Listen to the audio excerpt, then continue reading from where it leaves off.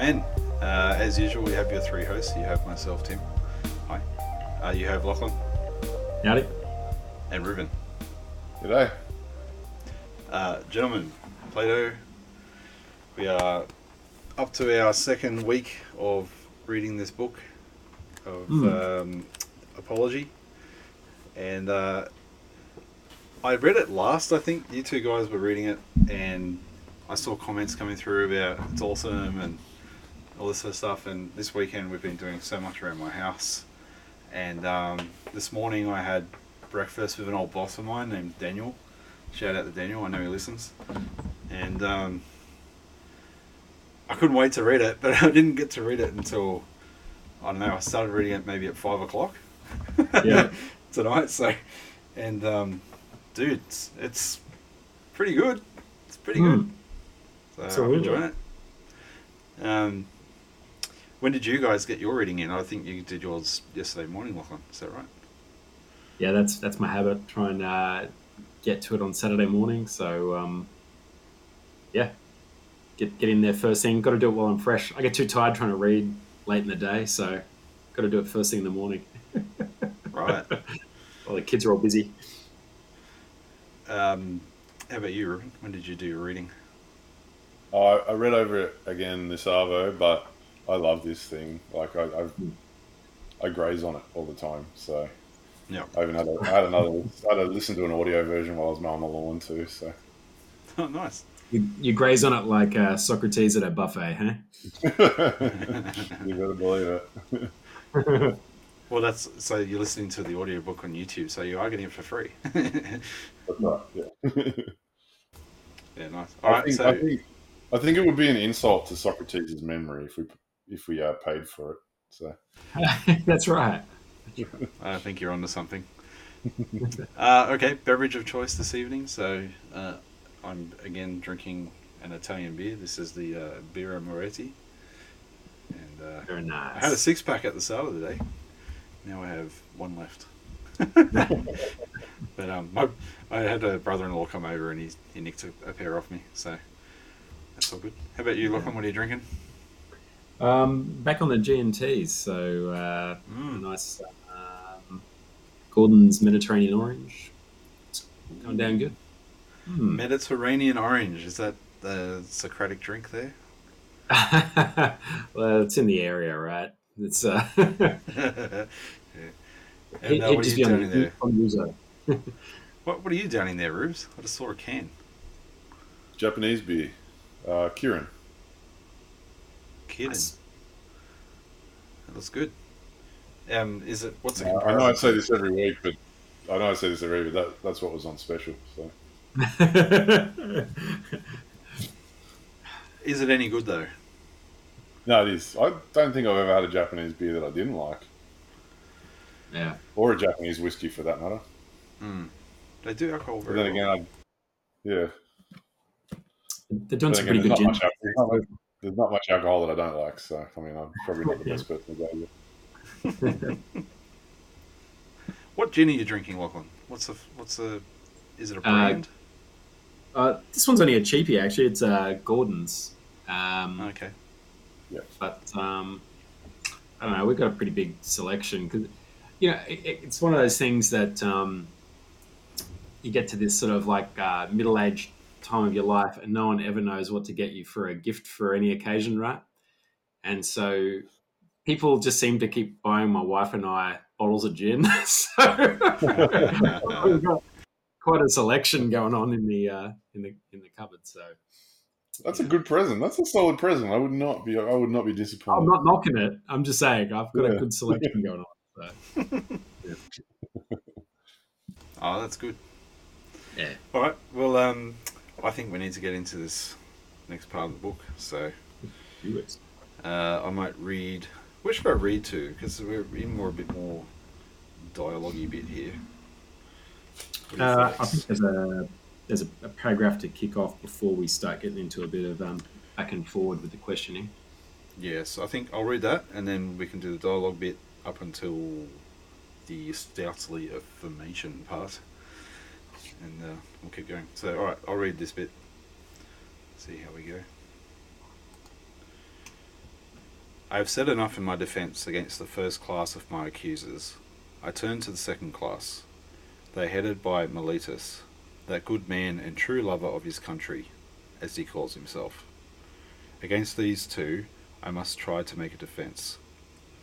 Let their affidavit be read. It contains something of this kind. It says that Socrates is a doer of evil, who corrupts the youth, and who does not believe in the gods of the state, but has other new divinities of his own. Such is the charge. And now let us examine the particular counts. He says that I am a doer of evil, and corrupt the youth. But I say, O men of Athens, that Meletus is a doer of evil, and that he pretends to be in earnest, when he is only in jest, and is so eager to bring men to trial from a pretended zeal and interest about matters in which he really never had the smallest interest. And the truth of this I will endeavour to prove to you. Straight away with the trash talking there. Love it. Absolutely, mate. Absolutely. Good man and true lover of his country, as he calls himself. Love it. Love it. That's so good. Said no one ever. Yeah, it's like that old thing of like not from the 2000s that people used to do.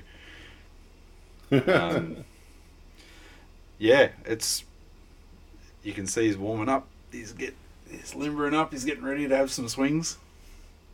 Well, I think it's good. Like, he's just kind of like recounting the charges that they're starting to, throw against him, and it's time to lay down some shade before we kick this puppy to the curve. So it's good. Nice setup, Socrates. Lay down some shade. We should make an umbrella with Socrates' head on it. Lay some shade.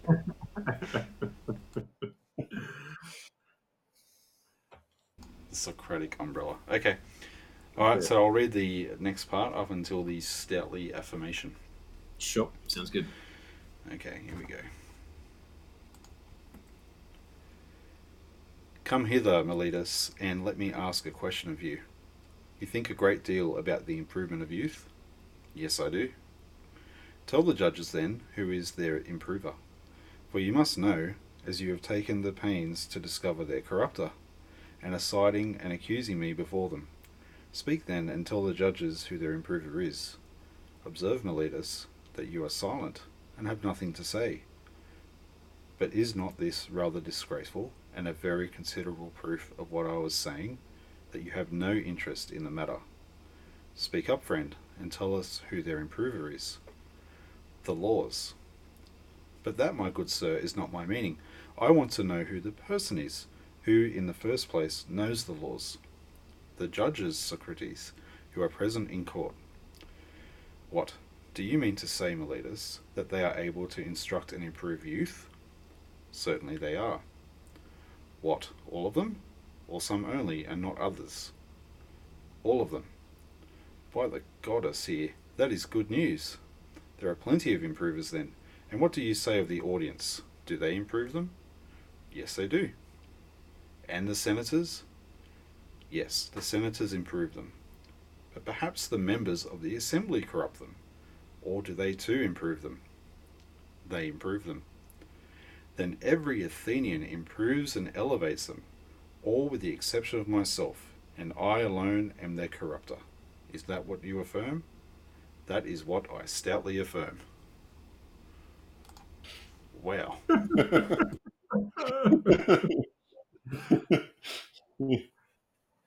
Talk about doubling down and backing your lie. Like, wow. Yeah, you think you'd be feeling like a bit of a git at this point, but no, I'm just sticking to my strategy, and that's that. It's just you, Socrates. Everyone else is awesome. Everyone's doing great things. You're the problem. You can see his method though in there, can't you? Like, you can see his old Socratic method. He's like, oh, well, you say this is bad. Well, tell me what's good then, because you must know what's good if you can tell me what's bad. Oh, wait, you can't really tell me that, can you? Where is... And you can see, silence. you know. And you can see Miletus like playing it up for the crowd, like because you got to remember there's a public forum. There's apparently like a large number of people there, and he can't at this point he can't go back on it. So he just doubles down, like Tim was saying. Eh? Yeah, Yep. totally. Yep. It's great. It's good, and you can kind of see like, oh, here we go, he's warming up. But where he goes next, I think, is brilliant. Totally. So I'll be ready to read the next part. Let's do it. All right, okay, let's go. I am very unfortunate if you are right. But suppose I ask you a question. How about horses? Does one man do them harm and all the world good? Is not the exact opposite the truth? One man is able to do them good, or at least not many. The trainer of horses, that is to say, does them good, and others who have to do with them rather injure them.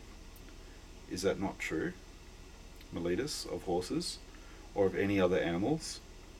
Most assuredly it is, whether you and Anytus say yes or no. Happy indeed would be the condition of youth, if they had one corrupter only, and all the rest of the world were their improvers. But you, Meletus, have sufficiently shown that you never had a thought about the young. Your carelessness is seen in your not caring about the very things which you bring against me. And now, Meletus, I will ask you another question. By Zeus I will. Which is better, to live among bad citizens, or among good ones? Answer, friend, I say. The question is one which may be easily answered. Do not the good do their neighbours good, as the bad do them evil? Certainly. I'll pause there. And go back here. There we go. He goes to the horses, huh? What's It's like, aristocratic did you know as well? that dogs are philosophers? It kind of reminds me of that Yeah. from the Republic. It's just this random, oh, let's talk about an animal. Well, you know, he always has to bring up another situation to relate the same thing and break it down. He does that all the time. So it's yeah, I think like Rubes was saying before, he's just gone straight into the Socrates playbook and is starting to strum the chords he knows. That's true. Yeah.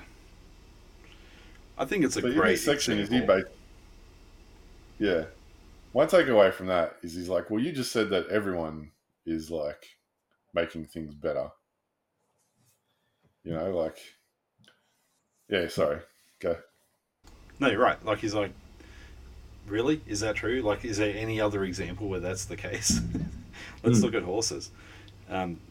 Yeah, and that's right. He's like, well, and if everyone's making everyone better, then why is there anyone being led astray? It's like, Yeah. like what difference does one person make if everyone is doing the good? Yeah, I think he's just trying to point out the pure absurdity of the statement that was laid out because it's just clearly untrue, and he's it's almost mocking the example that he's using there. Like, It's exactly let me what show he's you. doing. Yeah, let me show you how stupid you are. Yeah. And he's like, deny it. Like, come on. That's how we go. Yeah. Yeah. But I think it's great that he calls it out at the end, though, too. He's just basically saying, like, you don't actually care about any of this. You're just grandstanding, you dick. You just Yeah, want exactly. me gone. Yeah.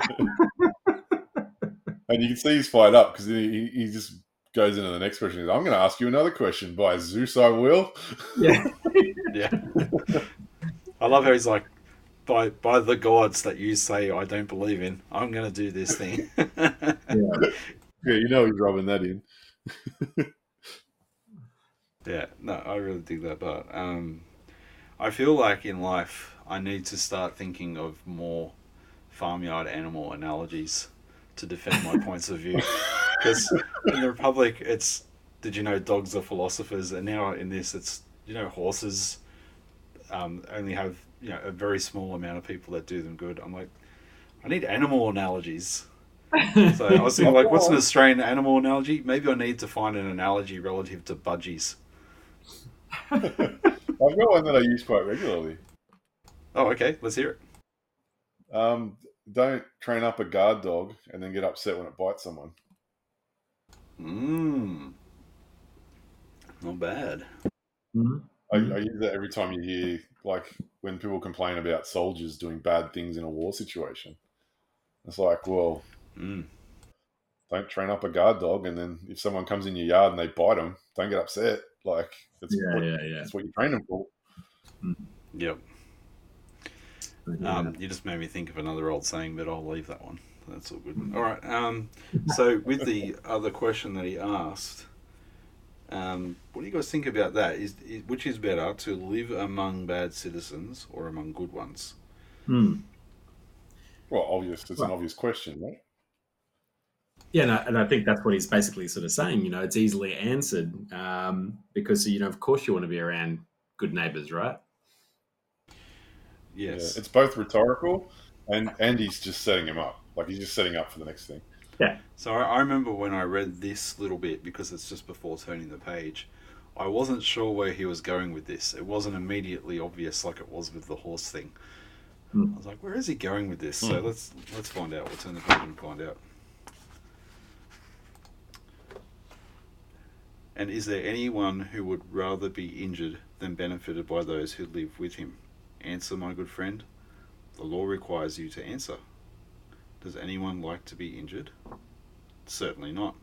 And when you accuse me of corrupting and deteriorating the youth, do you allege that I corrupt them intentionally or unintentionally? Intentionally, I say. But you have just admitted that the good do their neighbours good, and the evil do them evil. Now, is that a truth which your superior wisdom has recognized thus early in life? And am I, at my age, in such darkness and ignorance as not to know that if a man with whom I have to live is corrupted by me, I am very likely to be harmed by him? And yet I corrupt him, and intentionally, too, so you say, although neither I nor any other human being is ever likely to be convinced by you. But either I do not corrupt them, or I corrupt them unintentionally, and on either view of the case, you lie. If my offence is unintentional, the law has no cognizance of unintentional offences. You ought to have taken me privately, and warned and admonished me, for if I had been better advised, I should have left off doing what I only did unintentionally. No doubt I should. But you would have nothing to say to me and refuse to teach me.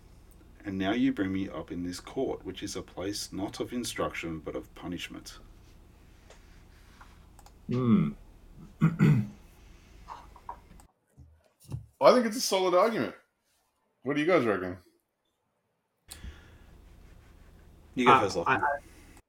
Yeah, look, I think the tie-in to it being intentional or unintentional, I think, was the stroke of brilliance there, really. The good and bad neighbor sort of bit I can kind of cop. But I think, if it's ignorance or, he's intentionally out there, I guess he does sort of make a good point there that, if he's pissing everybody off around him, surely someone would be saying something to him, right? Yeah, he's basically saying, I might be wrong, but I'm not a liar, if that makes sense.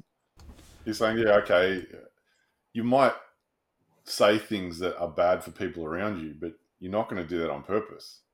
Because if you are doing it on purpose, you're doing it for some gain, for some good. And it's just that your perception of that good might be wrong. Yeah, so he's saying, and I won't shoot ahead, but there's he makes, that's really significant with what he says next. I'm not sure what I think about it, because I don't know.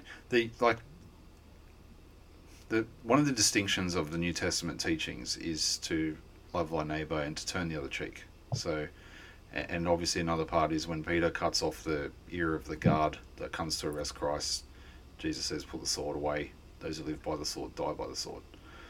So I've got that sort of in one side of my head as I read this, like, if I do things to my neighbour, why would I do bad things? Because I know they're going to retaliate to me.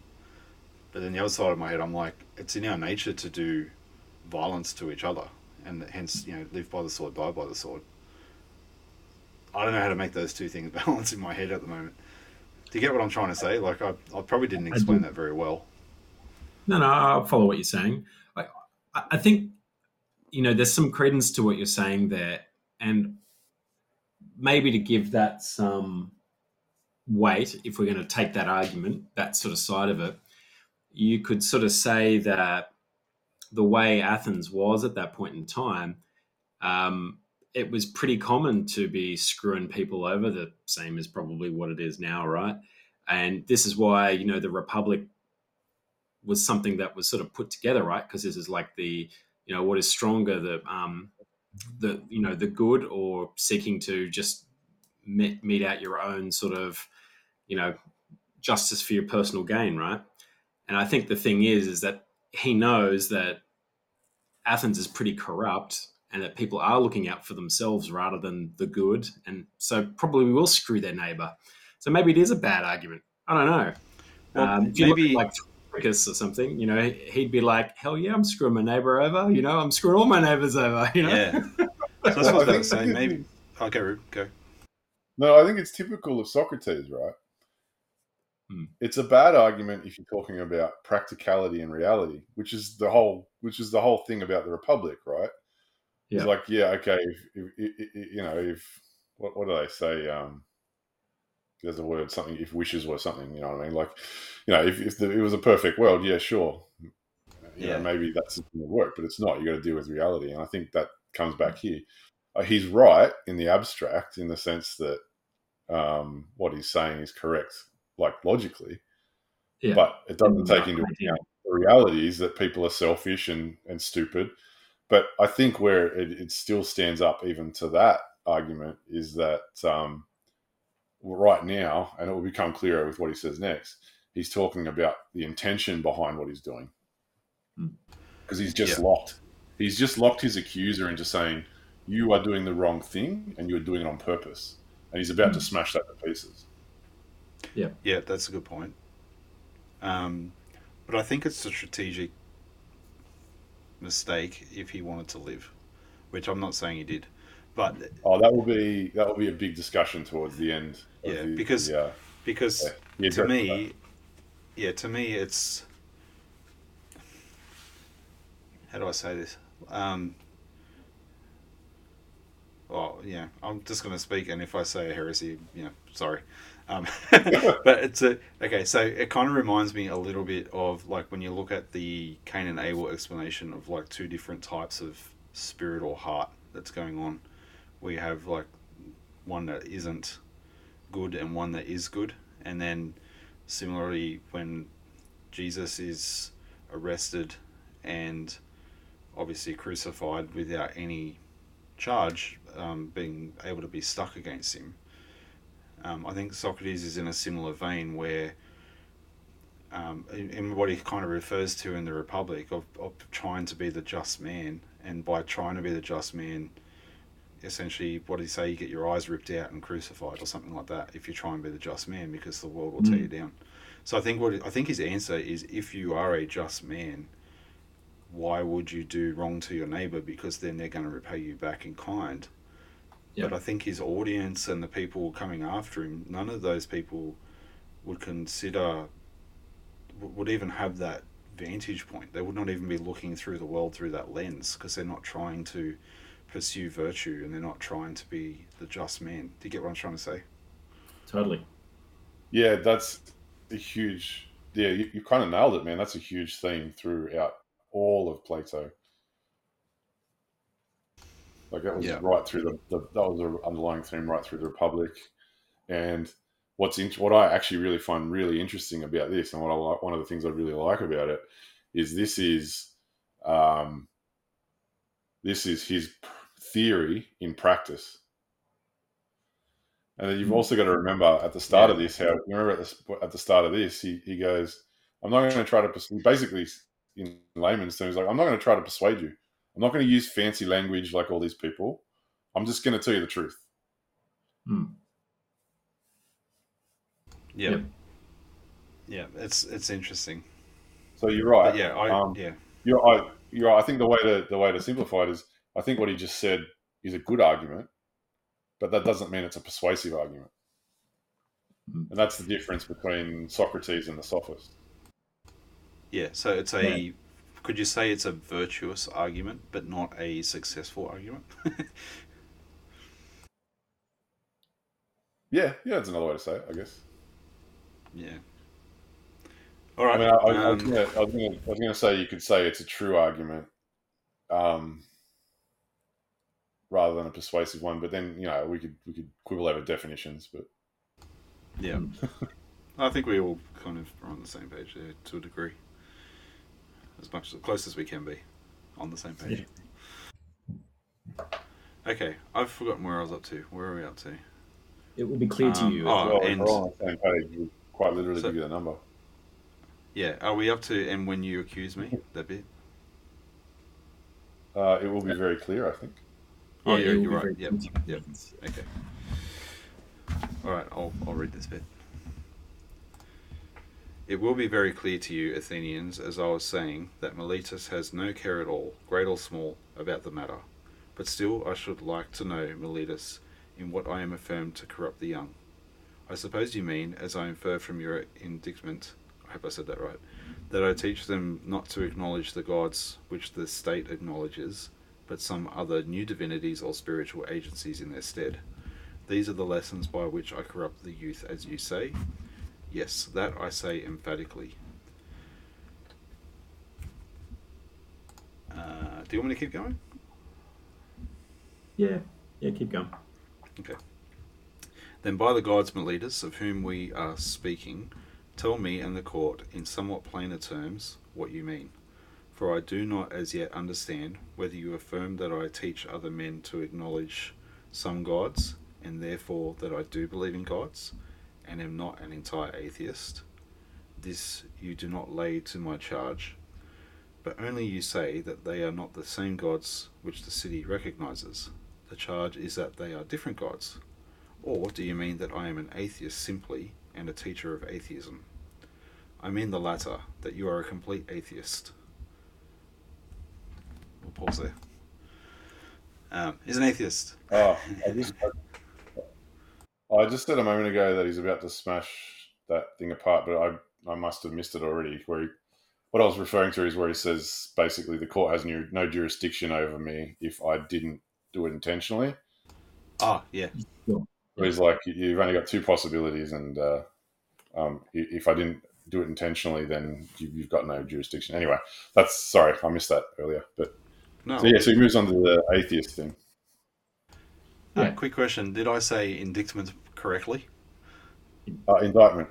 Indictment. Yeah. I'm just trying to. I'm like, I don't know. I've not read that word before. I'm sure I've got many other things wrong, and people who have many pieces of paper who are listening to me, if they can be this far into the show and not be frustrated, are probably just shaking their head going, look at this yobbo. I'm sure there's like a really interesting academic story as to why there's a C in that word, but it's there. Hashtag English. Yeah. You can just take credence in the fact that you've got Socrates, who's already been up there, saying that he's going to speak plainly, mate. So yeah, correct. It's okay, right? You can't be Tim the Sophist anymore. Yeah. Yeah.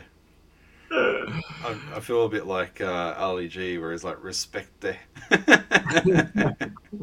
Anyway.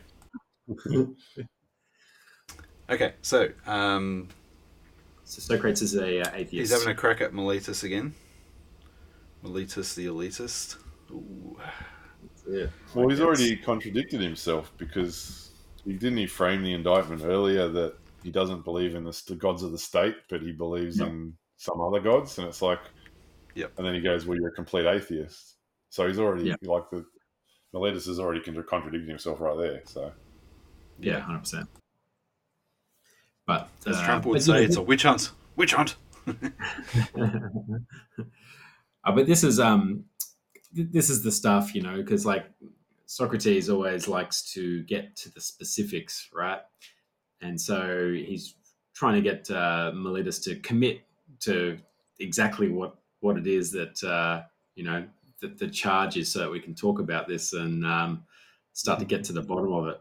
It's probably gone a slightly different direction than maybe what Socrates was thinking from the get-go, but I'm a complete atheist. I wasn't expecting that. Okay, let's talk about that now.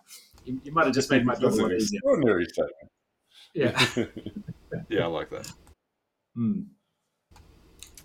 Interesting. I hadn't occurred to me that being an atheist would be such a big problem back then. Like ever until reading this. Do you guys? Because I guess because there were so many gods, I just sort of thought, if you believe in one or 50 or three or like tomato, potato, like why would not believing any be a problem? It's interesting. I think it's probably just the charge of corrupting the youth, but that's linked. I think that you're preaching atheism, I think, is what they're sort of saying. So it's probably like you're right, Tim. If they in their own personal life maybe had a different set of beliefs, probably no one would care. But if they're out there sort of allegedly, spreading the word of atheism, if that's going against, because it sounds like church and state is linked at this point in time, right? So if you're out there trying to turn people against, well, from the way they're speaking, it sort of sounds like the gods of the city, if you know what I mean. Yeah, So you're right. So if the city has gods, and church and state must be linked. And so and I think different cities had different gods as well. So I think, true. I don't know how much bearing that would put on it, but it's actually, well, I don't know. I don't know that much about history, but I do know that it's only been in like the last 150 to 200 years that English common law has done away with the idea that it's okay to be an atheist. Like, I've brought in the idea that it's okay to be an atheist, because in English common law used to say if you're an atheist, you can't give evidence in court because you had to swear. Yeah, you had to take an oath before God. And it's like, well, if you don't believe in God, then how do we know that you're going to tell us the truth? So they just had common law that basically said if you're an atheist, then your word's is worthless. So that's pretty foreign to our society, but it's only pretty recently that atheism has sort of become publicly acceptable, from what I can tell. Interesting.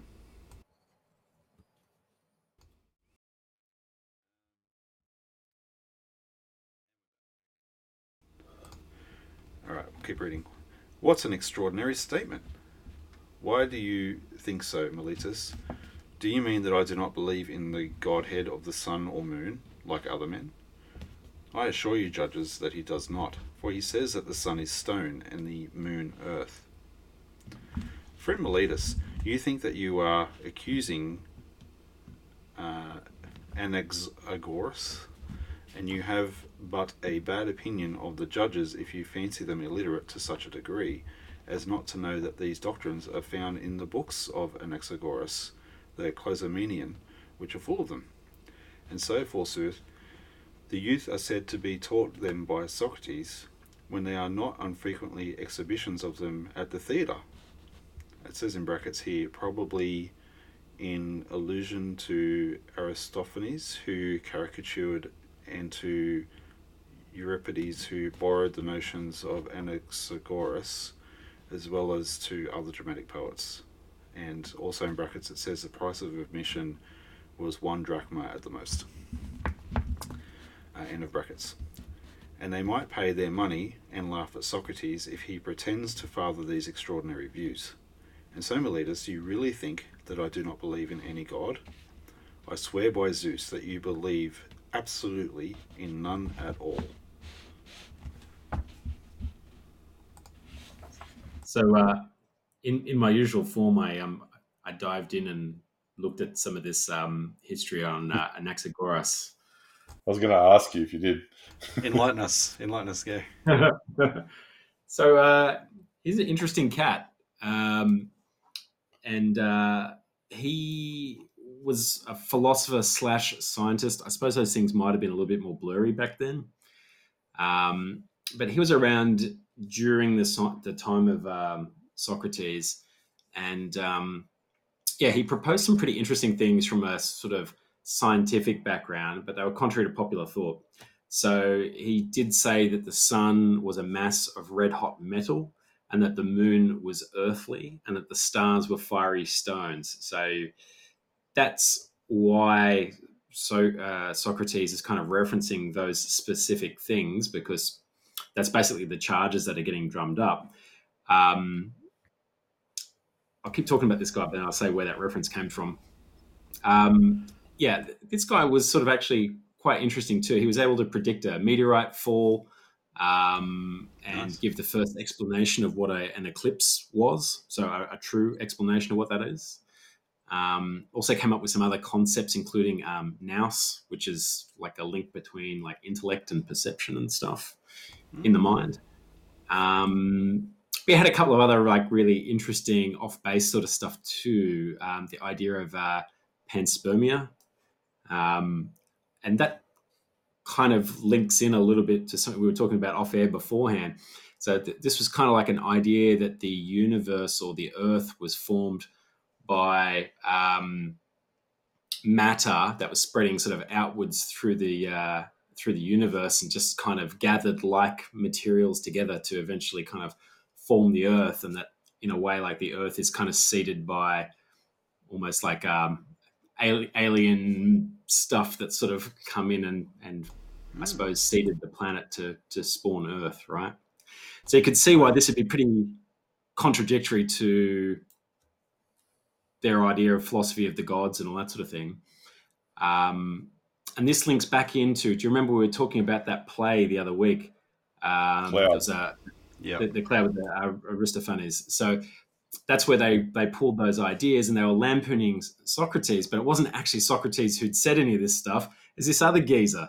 So This is the frustration that Socrates has got, because he's like, man, you guys are taking the piss out of me in this shitty one drachmae play. And it wasn't even me who said that crap. It's this other dude. And you guys are spamming me with this stuff. I didn't even freaking say it, man. Like, how dumb are you that you're believing this, like, one drachmae comedy as though it's, like, real life, dude? It's like you've watched a deep fake of me and now you're saying it's me. Fake news. Fake news. Fake news indeed. Actually, here you go, random thought question. Would Socrates be banned on Twitter? Go. Yes. Yes.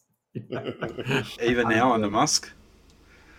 Yes. He'd be reinstated, maybe.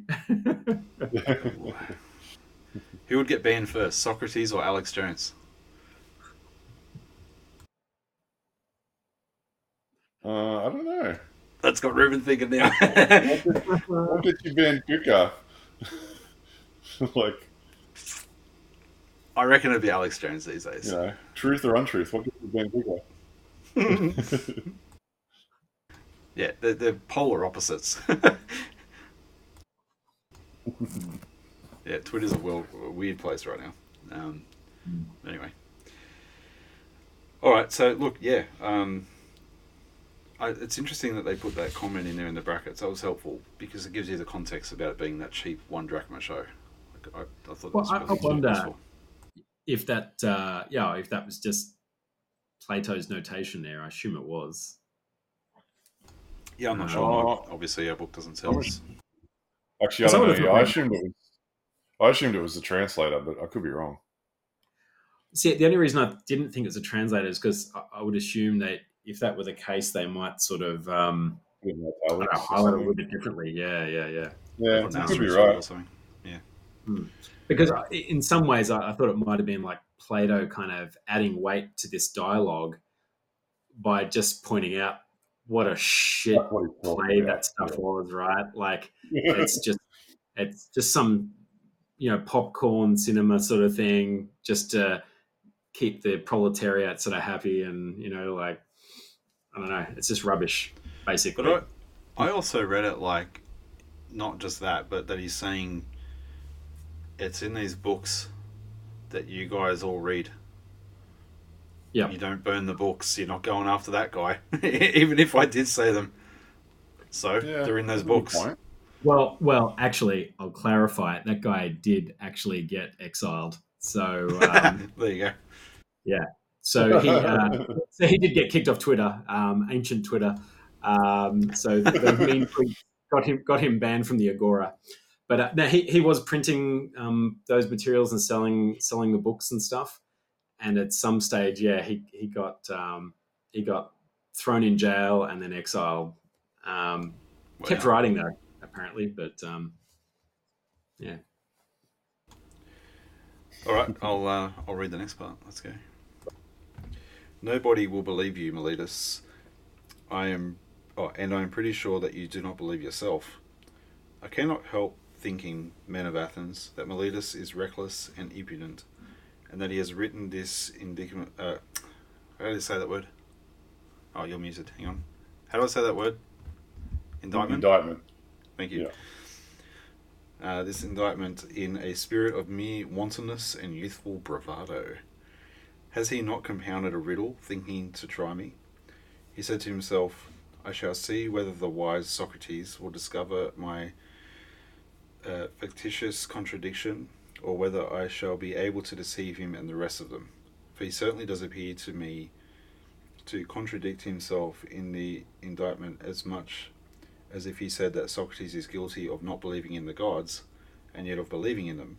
But this is not like a person who is in earnest. I should like you, O men of Athens, to join me in examining what I conceive to be his inconsistency, and do you, Miletus, answer. And I must remind the audience of my request that they would not make a disturbance if I speak in my accustomed manner.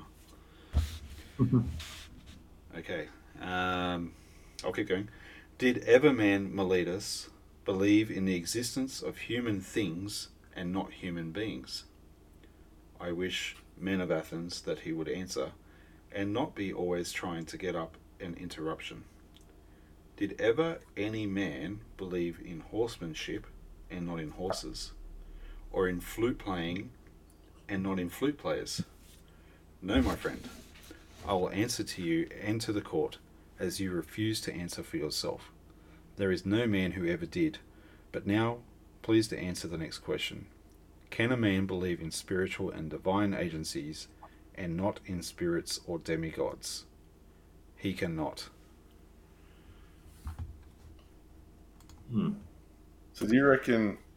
I'm assuming, because he goes, I remind the audience of my request that they would not make disturbances if I speak in the accustomed manner.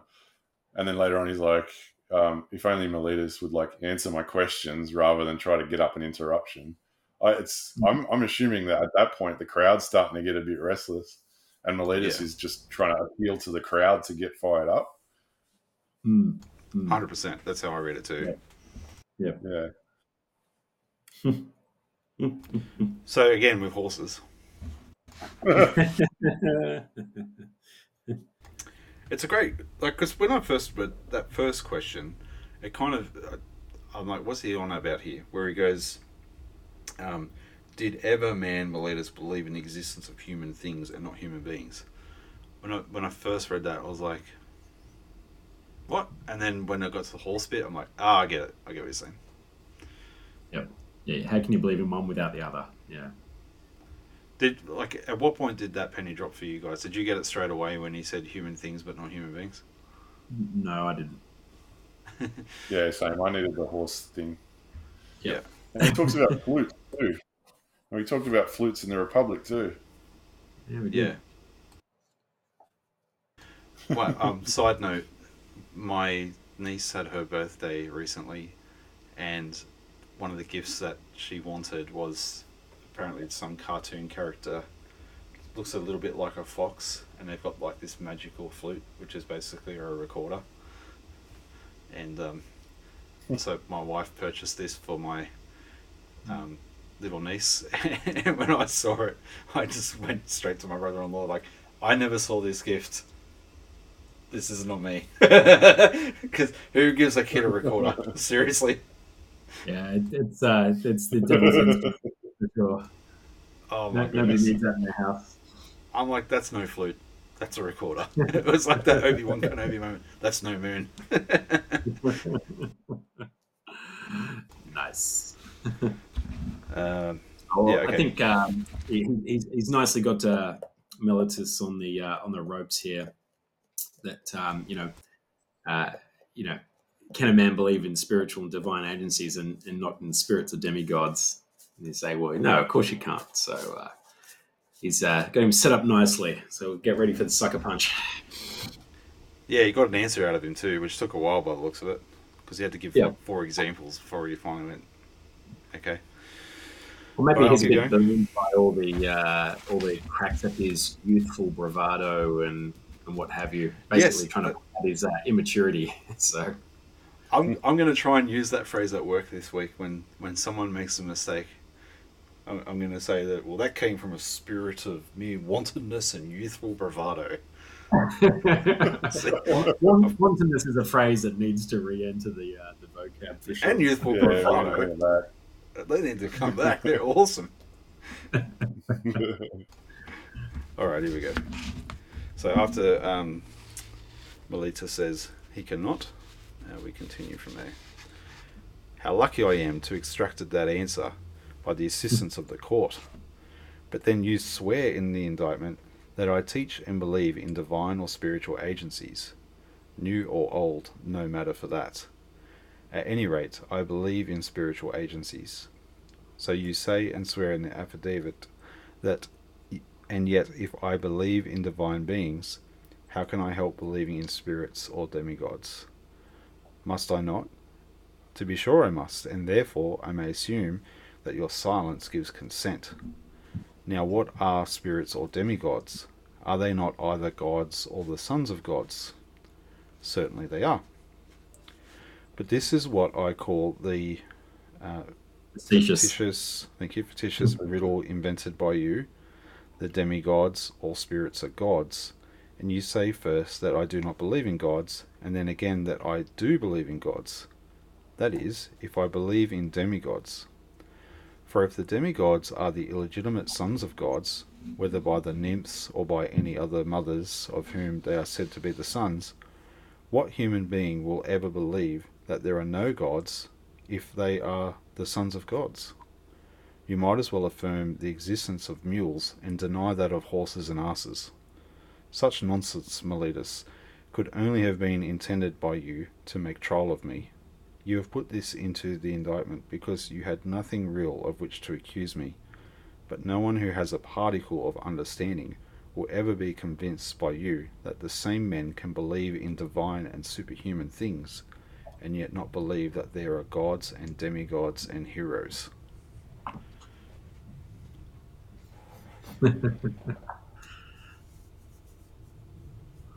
A particle of understanding. That's all you need. Just a particle. Well, he's I think ramming home the point here that the argument's pretty loose that old Meletus has thrown at him. So I don't think there's much left there to hold on to. But let's see if Meletus can still stand steadfast on that argument. I like the reference to mules, horses, and asses. Yeah, I wonder if in ancient Greek, asses still has that same sort of connotation, like it can be sort of taken either way, right? In the English language. I do wonder if that sort of worked in ancient Greek as well. I don't think he said, we're looking at a mule and behold, there's an ass standing in front of me. Like, I don't think he went that far, but just casually gesturing, Yes, an ass. Yeah. All right, I'll proceed a little bit further. Okay. I have said enough in answer to the charge of Meletus. Any elaborate defence is unnecessary, but I know only too well how many are the enmities which I have incurred, and this is what will be my destruction if I am destroyed. Not Meletus, nor yet Anytus, but the envy and detraction of the world, which has been the death of many good men, and will probably be the death of many more. There is no danger of my being the last of them. Just pause there for now. So Yeah, I think that that comes back to what I was talking about before. Yeah, it does. I mean, yeah, 100% does. I love that little section. I think it's epic. Yeah. And I think, like you were saying before, like you can kind of tell that he either suspects this is not going to go his way, or he doesn't care that it's not going to go his way, or probably more to the point, he's decided that this is a sacrifice I have to make. Yeah. I do agree with you. I think he's gone into this expecting that he's not going to get off of these charges,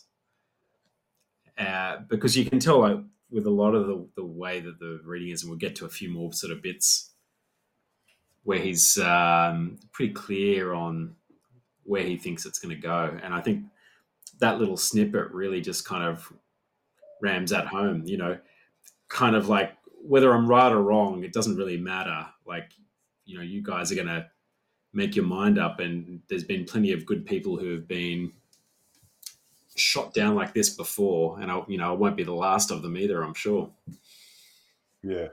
Have you still got access to another version, another translation of this at all? I don't have it handy on me, no. No, that's all right. Because I'm curious when he says, "But the envy and detraction," he says, "But the envy and detraction of the world will be the death of me," or whatever it is. It's quite interesting that he uses the term "the world."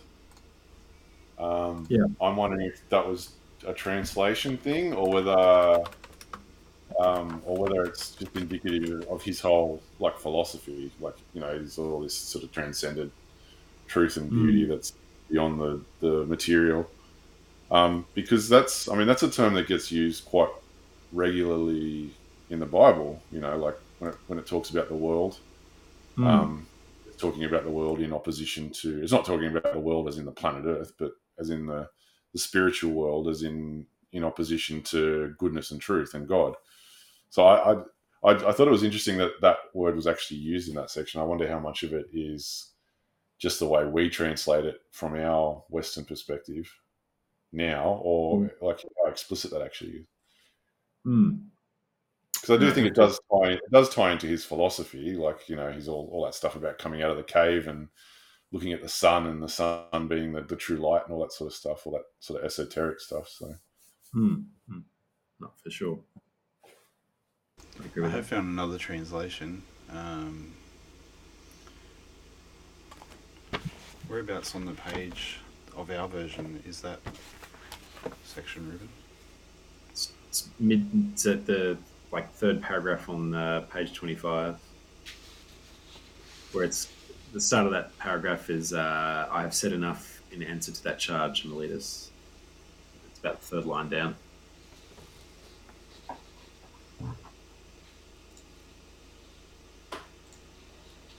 That's all right. If it's a hassle to try and find it, it's all good. Yeah.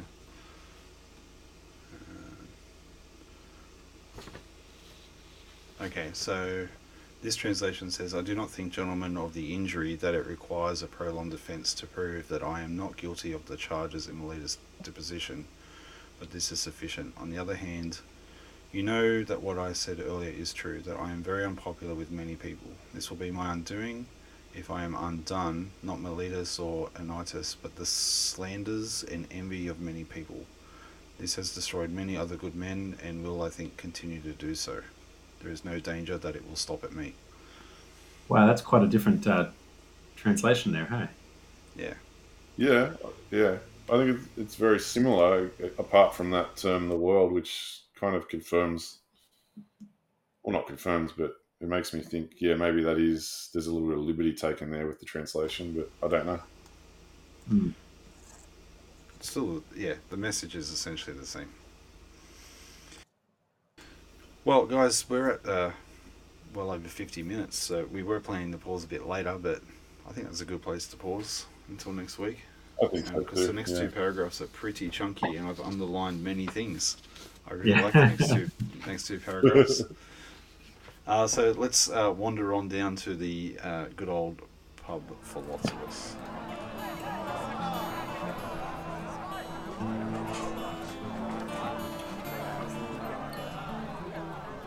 Yes, the pub philosophers. So I've still got a little bit of beer left. I've got maybe a fifth of a There bit you go. less.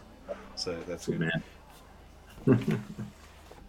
man. Yeah, so we've been chatting a lot over the last few days on Messenger about different things, and we started having a good old chat about some of this, what do you call it, sacred geometry stuff.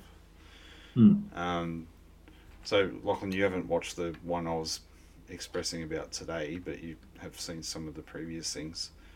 Yeah. And I don't know, I just, because we're reading Plato again, they were pretty big on the old geometry. I think that's what's made me go down that rabbit hole again, just to have a look at what's there. And yeah, it's a good rabbit hole. It's fun. Do you guys enjoy going down that sort of rabbit hole? For sure. How about you, I Rubes? think. What are your thoughts? I find it interesting in a cursory sort of way, but I, j- I just to really understand it, I have to sit down and really nut it out because like it seems complicated to me. I'm not a math guy. Oh, okay. Tim's got a spreadsheet for that. It's okay. Yeah, yeah. I actually I wonder if I could do a spreadsheet equivalent for that. Um, Look, my thoughts of it are that there's something there, but how useful is that something is the first question. And but the second question is more, okay, there's something there, but what was its purpose originally for people coming up with these things? And so I was saying to you guys before, to me, like this sacred geometry stuff of circles representing creation story and then representing all these different things, it feels like another type of stained glass window to me. Like it's just a way that people sort of put an idea into something symbolic, and they're using these symbols to represent some sort of philosophical idea or some sort of story. So that's kind of where I'm sort of looking at it through that lens of not that it I'm not looking at it as like evidence for something. I'm looking at it as this is how people communicated via that tool. Does that make sense? Well, I mean, they do say that mathematics is the universal language. Yeah. Um, and I think even on like, is it the was it Voyager, the probe that we sort of sent out Yeah. into the universe with like information about man and all that sort of thing. I think it uses some mathematical like equations as some of the material that's provided on there because there's a understanding that like language is something that's really complicated to understand between different peoples, but mathematics is a universal sort of function, and no matter what sort of basis a potential other society could come from, it would need to be able to understand mathematics to be able to, I don't know, travel the universe or something like that, right? I I wonder if think that's that's a weird why. assumption. Oh, sorry, go Ribs. I wonder if that's why perhaps some numbers have been considered sacred by some people in some cultures in the past because, like language, I guess, is representative. Words can represent different things and have different meanings and that sort of stuff. Whereas numbers seem like they're more fundamental in a way. So I wonder if maybe people looked at it and they're just like, oh, that's that's a higher level truth or a more fundamental truth than other things like language. I think it's also like, they sort of talk about like a high level of like scientific advancement is indistinguishable from magic, right? And if the gap is sufficiently different, it could seem like some otherworldly information. So perhaps back in the ancient times, as they're starting to unravel some like these, principles of mathematics, maybe it did seem like information that was kind of like handed on from the gods or something, because it's like, how can there be these kind of correlations? So I'm just thinking maybe it was just kind of the mindset that they were at that point in time could possibly sort of um, bring that view. So I think that's why it's like someone like Pythagoras could have, been someone so amazing in their culture because they're like, is he in touch with the divine or something like that? He's able to kind of extract this kind of thing. I don't know.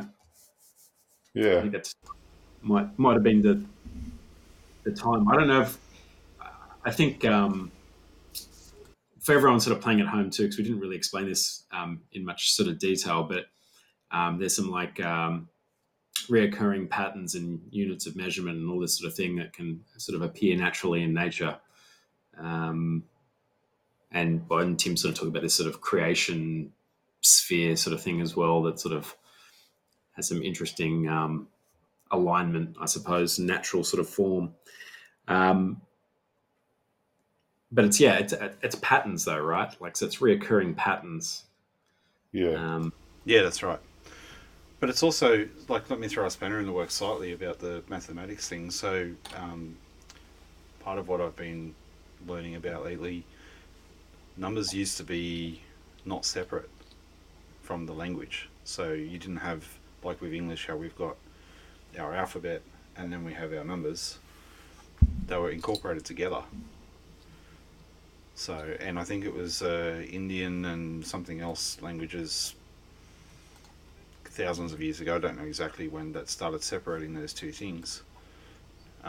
So I think the principle of numbers is universal in, like, we know that this is like one, and that's two, and rose by any other name is a rose. But I think assuming that zeros and ones, or 1 to 10, would be interpreted by another civilization that hasn't come through our journey of language is maybe inaccurate.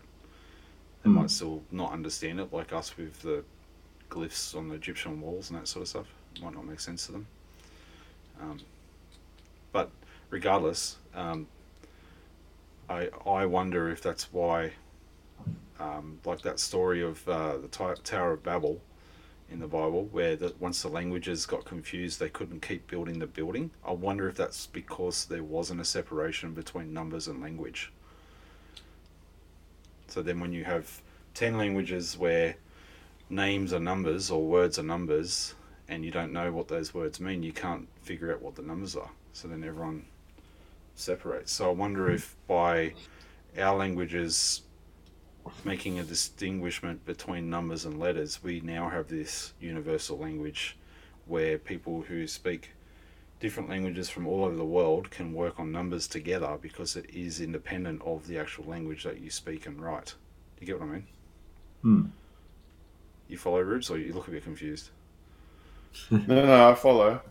But if you're talking about it in terms of a cause for the separation, there are sort of alternative explanations for why they would separate that are Yep. equally plausible. Have you Like, got for one in instance, front of mind? well, I mean, you can't. If you're just talking about a cause for why if their language is confused, why they would separate, it would just be because you would find people that you could speak to and understand, and then you would form groups. And then as soon as you start forming groups, then you've got all sorts of power hierarchies and things that go on. And as the story goes, they were part of a big city, right? So you'd have people trying to communicate with each other, finding people they could communicate with, and they'd be setting up and trying to get a hold of as much power and wealth as they could because they can't trust the other people. Like, it's more of a, would you just call it like a human explanation? Although I would suggest that what you're talking about is a very interesting idea. I hadn't really thought about that. That's interesting. Maybe both can be true at the same time. Maybe it was a combination of all those problems. But it just occurred to me learning that this year. I was like, oh, maybe that contributed to why that example in the Bible of the Tower of Babel couldn't get finished, because once the languages are mixed up, no one's math aligned. I mean, how does one carpenter go to an engineer and the measurements are different words and you don't know what that is? And like, it just would completely confuse the crap out of everybody. Yeah, well, I mean, because you didn't have your standardized measurement yet. You might have had math, but actual measurement hadn't been standardized. So I think measurement say, might have been, but because like the pyramids are extremely accurate, and Oh no, The megalithic sure. constructions are. Yeah. But what I mean is, if you've got people coming from different places who have learnt different things, Yeah. you can have a metric foot, whatever foot. Yeah. So they may have their own slight variations. You know what I mean? Yeah, there's Um, differences between like the British foot and the Greek or Roman foot. I think there is a slight difference there. Um, yeah, no, you're right. That would be a contributing factor as well.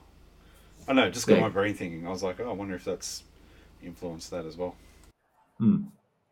Maybe so. Oh well, I'm going to keep going down the geometry rabbit hole for a little while because I kind of like as I start looking at that stuff, I can kind of see how someone as sharp as Plato would take these ideas of all these different patterns and shapes within shapes, and that they would play with that. I can see it be a thing. Yeah, particularly when someone thinks the way that he did about abstractions. Like he was very much about ideas almost being prime, like have ideas having primacy over things. You know, what I mean, like mind was over matter very much in the way he thought. So you can see why those sorts of ideas would be very influential for him, I would assume. Or maybe it was the other way around. Maybe he thought the way he did because of those ideas. I don't know. Well, I'm going to suggest something that could be a little bit controversial because I'm a complete noob. But I know that Plato talks about Solon going to Egypt and he gets told about Atlantis and all that sort of stuff. But the Egyptians knew all this shape stuff, and it's said that they passed it on to the Greeks, and then Socrates got his hands on it, which is why they're called which is why they're called the Platonic shapes or Socratic shapes. I can't remember now. Is it Platonic? Platonic shapes. Not sure. Anyway, one of the two shapes. So I wonder if Solon got some of that information from the Egyptians as well. I don't know. I want to investigate that. Did he mention Pythagoras in the Republic? Yeah, Yep. he did. Yep. He did. So he might have. Would you assume he met Pythagoras, or did he met people? It's different. Pythagoras predated? Yeah, I don't know. Yeah. I think Pythagoras came before Socrates, but it sounded like the teachings of it were continuing or something like that. Yeah, so he might have had contact with the cult that came out of Pythagoras or something. Yeah, but Solon was a few generations before Socrates, or Plato, sorry. So, yeah, I'm going to look at that. I'm sure someone would have asked that question before. I just haven't looked it up yet. Anyway, so you guys know what sort of spam you're going to be getting from me over the next few weeks. It's going to be about these shapes. Awesome. Look forward to it. Be quiet, Siri. Siri's eavesdropping on me. All right, well, I reckon we wrap it up there. Unless you guys have anything further to add. No, all good. No, that's right, brother. You guys have a good week. All right, thanks everyone for listening. Remember, the Republic wasn't built in a day, and neither are middle-aged men. And catch you guys next episode. Bye. Okay. Cheers.